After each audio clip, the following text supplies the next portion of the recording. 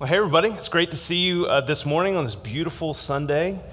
When I was in college, there was this older lady that was a student. We called them non-traditional students back then. I don't know, just because as young kids we'd see an older lady. She was probably in her 60s at the time, and we thought, man, that's you just kind of stick out in a college classroom or that kind of thing. But she was a really cool older lady too that was there, and so it was always a good experience to see her and to talk with her. But one of the things that she would do is that anytime that you asked her how she was doing, she would always smile and say, "I'm blessed."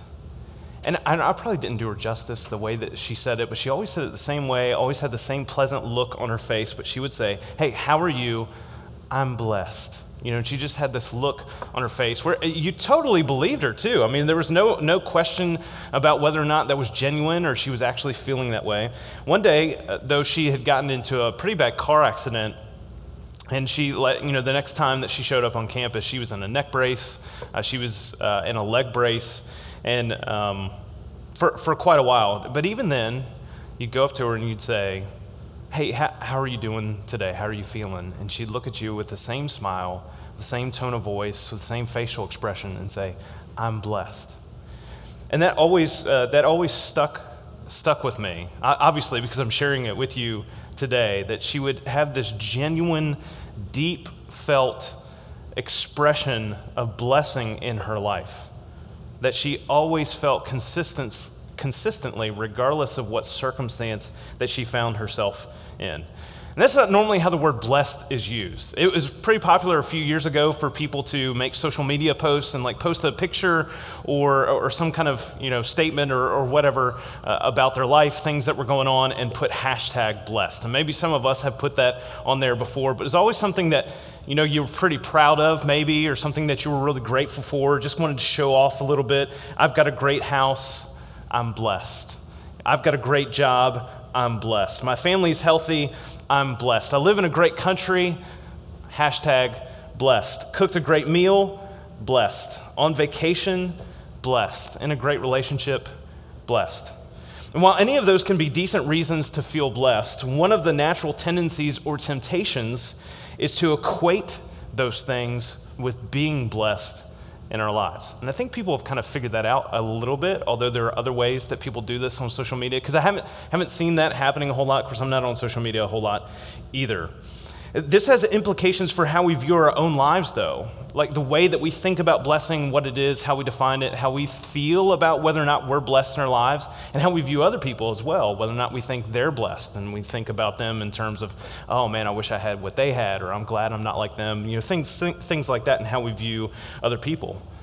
And people are often characterized by their access to or pursuit of what is culturally presumed to be a blessed life. There's nothing new about this, however. It's actually a pretty ancient issue, social issue, and Jesus talks about this very directly. And so like Chip mentioned, we're in this sermon series called the Beatitudes. We're going to talk about these statements that Jesus makes about who is blessed. And this is in Matthew chapter 5. If you have your Bibles, you can turn there this morning and kind of peruse through some of them. We're just going to talk about one this morning. But it's in Matthew chapter 5, verses 3 through 12. And it's kind of the beginning of Jesus' most famous teaching, his Sermon on the Mount, which you find in Matthew 5, 6, and 7. And most commonly, these 8 statements that Jesus makes about blessing are called the Beatitudes. And that's kind of a weird word, and it's because it's Latin, and it just means blessedness. That's what it means. But the word blessed in this context, as Jesus is talking about, the word that he's using here means happy, fortunate, or divinely favored. So when we're saying we're blessed, we're talking about happiness, we're talking about we're being fortunate, or that God has divinely favored us in our lives. And so here's the question I have for you this morning. And really this is kind of a question that's overarching this entire sermon series. Are you happy? Do you feel blessed? That's kind of rhetorical. You don't have to answer right now if you don't want to. If we went around the room this week, we went online on the comments and we said, hey, are you happy? We probably find all of us in some category here, in some range of happiness. So we could throw up, hey, I'm happy. I'm happy enough. I'm not happy with X, Y, and Z. My my job, my spouse, my kids, the situation in the world, whatever it is. I'm happy sometimes, or just flat out no. Like I'm not happy at all. We run the gamut here, and here's what we all have in common. We all want to be the top one. I mean, none of us are looking at that and saying, no, actually, I would love to go through life without being happy at all. Like, nobody aspires to that. All of us want to be happy. We want to have a happiness, and we want to feel as though life is good. I think that's even a brand, right? Isn't it? I think that people wear shirts that say life is good. Everyone wants to live blessed lives because everyone wants to be happy. But we don't always pursue happiness in the same way. We don't always pursue happiness in a wise way. And this is what Jesus kind of turns upside down with this teaching of the Beatitudes. The Beatitudes stand in defiance, really, of the culture and society that any of us find ourselves in. And that's not just true for us. I mean, it's true for Jesus and his time period, but it's true in any culture, in any society that we might find ourselves in. Jesus is showing us what life is like as citizens in God's kingdom as he's teaching this. He's teaching us the key to the blessed life. He's showing us the key to happiness, and it's often not what we'd expect. The first 4 Beatitudes deal with God's relationship with us, and then the second 4 deal with man's relationship with each other, how we should interact with our neighbor. It kind of follows a similar pattern as the 10 Commandments. They're kind of broken up in that way, although there's 10 of those, there's 8 of these. But each statement in itself is rich with meaning and rich with purpose in our lives. So we're going to look at each one in turn and unpack them, because if you just read them as a quick list, like here's all 8, we don't necessarily understand exactly what Jesus is talking about when he says some of these things, because they're so countercultural. Here's a really important detail, and this is true with anything that we read in Scripture and understand or taught to us by Jesus. These are not called the 8 beliefs. And the reason why I just want to say that, step 1 for any teaching of Jesus is to seek to understand what he's talking about. And absolutely, as a disciple of Jesus, we want to follow that and we want to believe it, and that's an important thing. But if we only believe it and that's where we stop, we haven't quite taken it as far as Jesus means for us to take it in our life. Belief is meant to change our being, and our being provides evidence for what we believe. And when our belief in God is consistent with who we are becoming in Christ, the end result is blessing. So when Jesus is teaching this, he's not just saying, we should kind of believe this is true. It's also about who we're becoming. It's also about our character and what we understand about who God calls us to be. So the Beatitudes establish this time-honored truth consistent with God's relationship with man. God wants the best for us. And inasmuch as we might say God wants us to be happy, our thoughts on what that looks like are often far from what God's thoughts are that look like this, that look like happiness. And what Jesus has to say are often in direct conflict depending on what our influences are and how we define happiness. How we define blessing defines who we believe receives God's favor.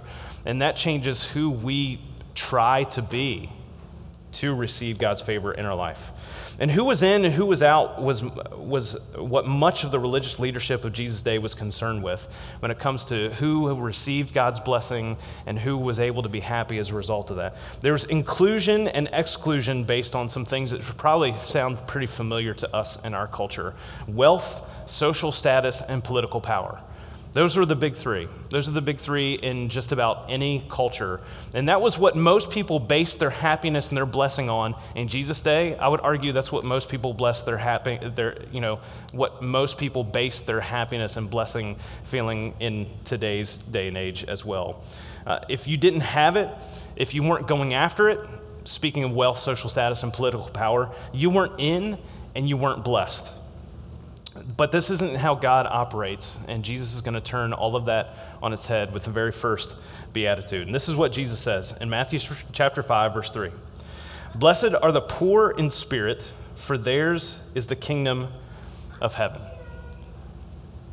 And so we're going to look at this in kind of the outline of what Jesus has to say. Blessed the poor in spirit, are the poor in spirit, the kingdom of heaven, and what all of this means. William Barclay writes that the Greeks always called the island of Cyprus the Happy Isle. And what they believe, the blessed isle. They use the same word that Jesus uses here for blessed. They believed that Cyprus was so lovely, so rich, and so fertile of an island that you would never need to go beyond its coastline to find the perfectly happy life. It had it all: great climate, flowers, trees, minerals, and natural resources, that it contained all the stuff needed for perfect happiness. Now, just think about that for a moment, and that sounds amazing. But this is often how we think about life here, right? So we've got access to everything we could ever possibly want. We've got the best system of government. We're going to win all the gold medals in the Olympics. All of those kinds of things. And yet, how many people walk around feeling truly blessed and truly happy?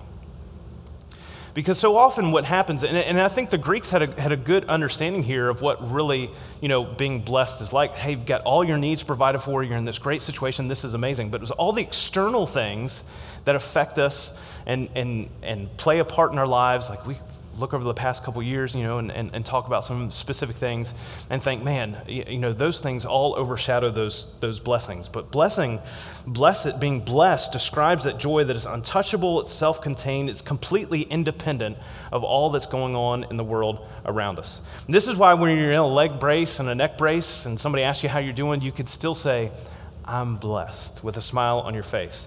Even if you're sick, you're broke, you're isolated or abandoned, everything around you is falling apart, you can still experience God's blessing in your life. And so when Jesus is saying this word, when he's saying, blessed are these people, he's saying this is the pathway towards God's happy life, his best for us, even in a way that you would not expect. In fact, it almost never looks like what we would expect.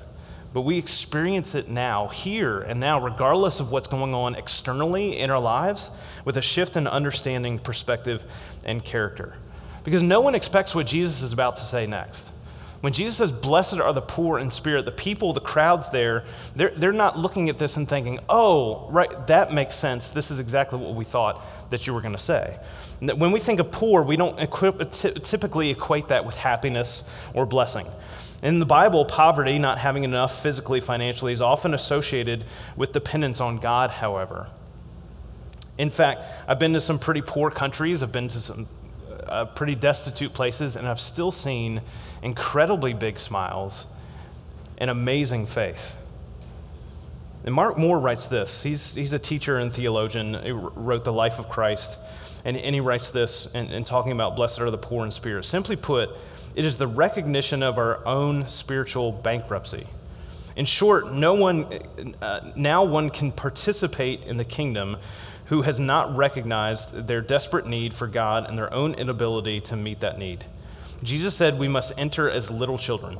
The rich and self-sufficient have a terribly difficult time entering, but the poor, the sinful, the destitute see their need clearly and tend to run to God freely. Poor in spirit is not someone who's lacking in faith in their life, but it refers to those who see their spiritual need. It's the recognition of our need of God to save us in our life. The poor in spirit are those who are oppressed, those who are desperate for justice, those who need grace and mercy. And when Jesus says this to the crowd who's gathered around them, they would have been surprised about this, but they would have been incredibly glad as well, though, because they were the type of people that most of the religious leadership of the day would have really thought to have been outside of God's blessing. They didn't have a whole lot in the terms of wealth. They didn't have a whole lot in terms of social standing. They didn't have any kind of political power in the day.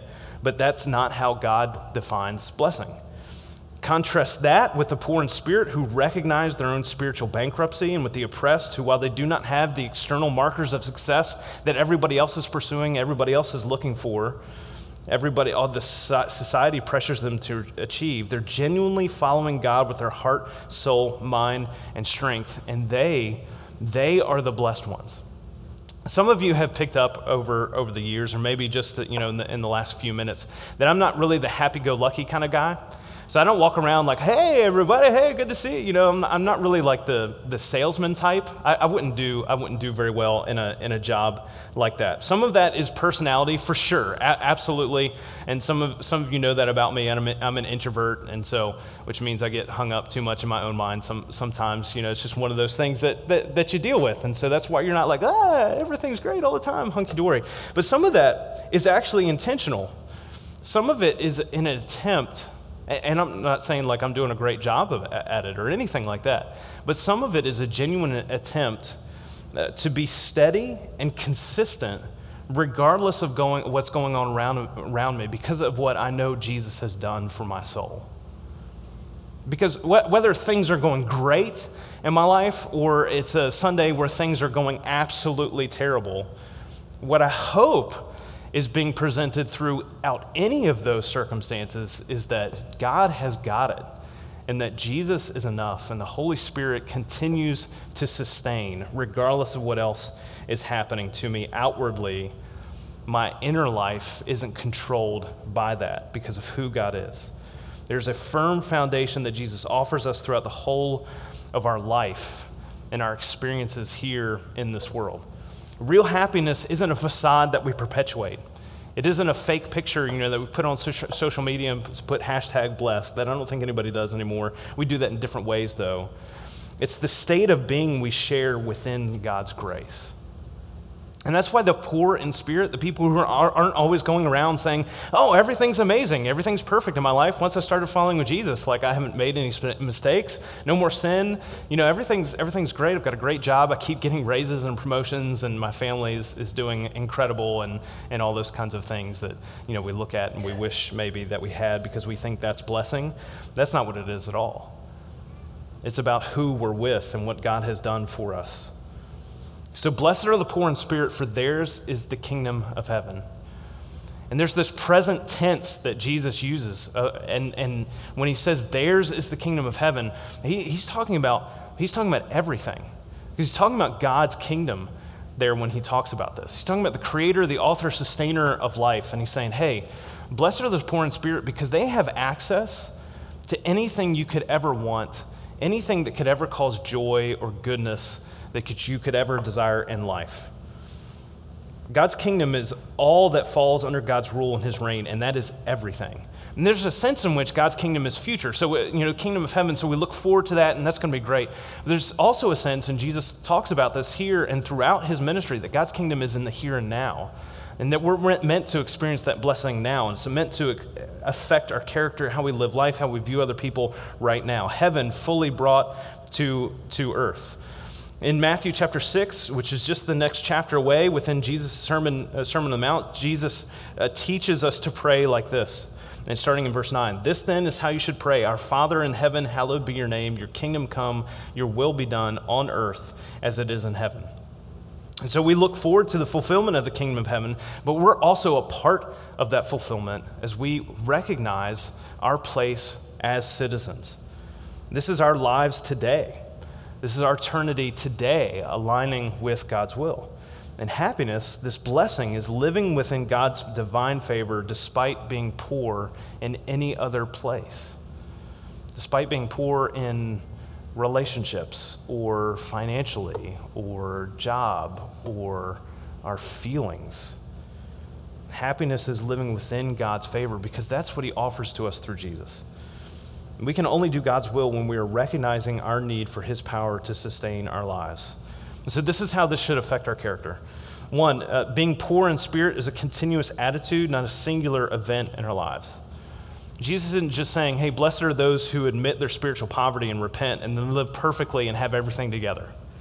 If you have figured out how to do that, please let me know so I can share it with the rest of the class. He wasn't saying, we're not going to chuckle at that at all, I guess. All right, that's fine. I get it. I understand. He wasn't saying, blessed are those who wear a mask and look like they have everything together, have that happiness facade. Following Jesus is not about becoming less reliant on God to live an externally happy life. That's not the point. It's about becoming more and more fully reliant on God to live an internally happy life, to recognize how much more and more we need him. So the closer we get to Christ, our spiritual humility should be one of a continuous spirit, not just a one-time event that we did at this time, and then we kind of go about our business. As we focus on this becoming and this recognition in our life, we continually trust in Jesus and not in ourselves. There's so many phrases within our culture that are so damaging to us that we don't pick up on because they have just a little bit of truth sprinkled into them. One of the phrases that reigns supreme in our culture is he, she was a good person. So that's what God wants us to do. He wants us to be a good person.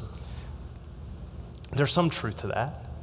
God wants us to follow him. He wants us to live righteous lives, but righteousness on our own and for our own benefit, on our own account, that doesn't really stack up to who God calls us to be. Or maybe, people call us to be on the right side of history. Or people call us to hold the right social and political position. Or we trust ourselves to correct all of our problems in our life. Or to have the right kind of standing among our peers, that people look at us the right way. Or maybe just having it all together. Those are some of the things that seem to reign supreme in our culture. A lot of people look at their salvation as something that they have to create, themselves, or create their own happiness or their own blessing. And through the indwelling presence of God's Holy Spirit, absolutely, we should pursue righteousness in our life. We should put to death sin in our heart and our minds. But our salvation is not dependent upon our own righteousness, but it's dependent on Jesus. It's not about what we've earned, but about what he has given. And not what we demand from others, but what God himself has bought himself with a price. And so as we grow in our faith, as we grow in our righteousness, we need to continually trust in what Jesus did for us. Because that's where our hope lies. That's where our happiness lies. And it's where our hope and happiness lies for other people. And so I just want to ask you to join me this week in memorizing Matthew chapter 5, verse 3.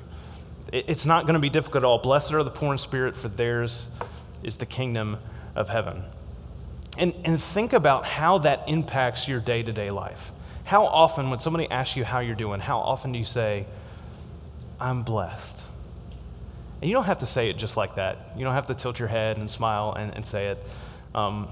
That's how she said it. But how often do you say, I'm busy, or this is happening, or we've got this craziness, or let's talk about things that are going on in the world. When's the last time somebody said, hey, how are you doing? You said, I'm happy.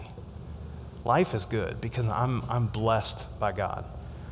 Even the poor in spirit, those who we might not expect, Jesus said, they're blessed. Blessed are the poor in spirit, for theirs is the kingdom of heaven. Blessed are the poor in spirit because they recognize they need no other option other than Jesus to experience the happiness that God desires for us all. Blessed are the poor in spirit, for theirs is the kingdom of heaven.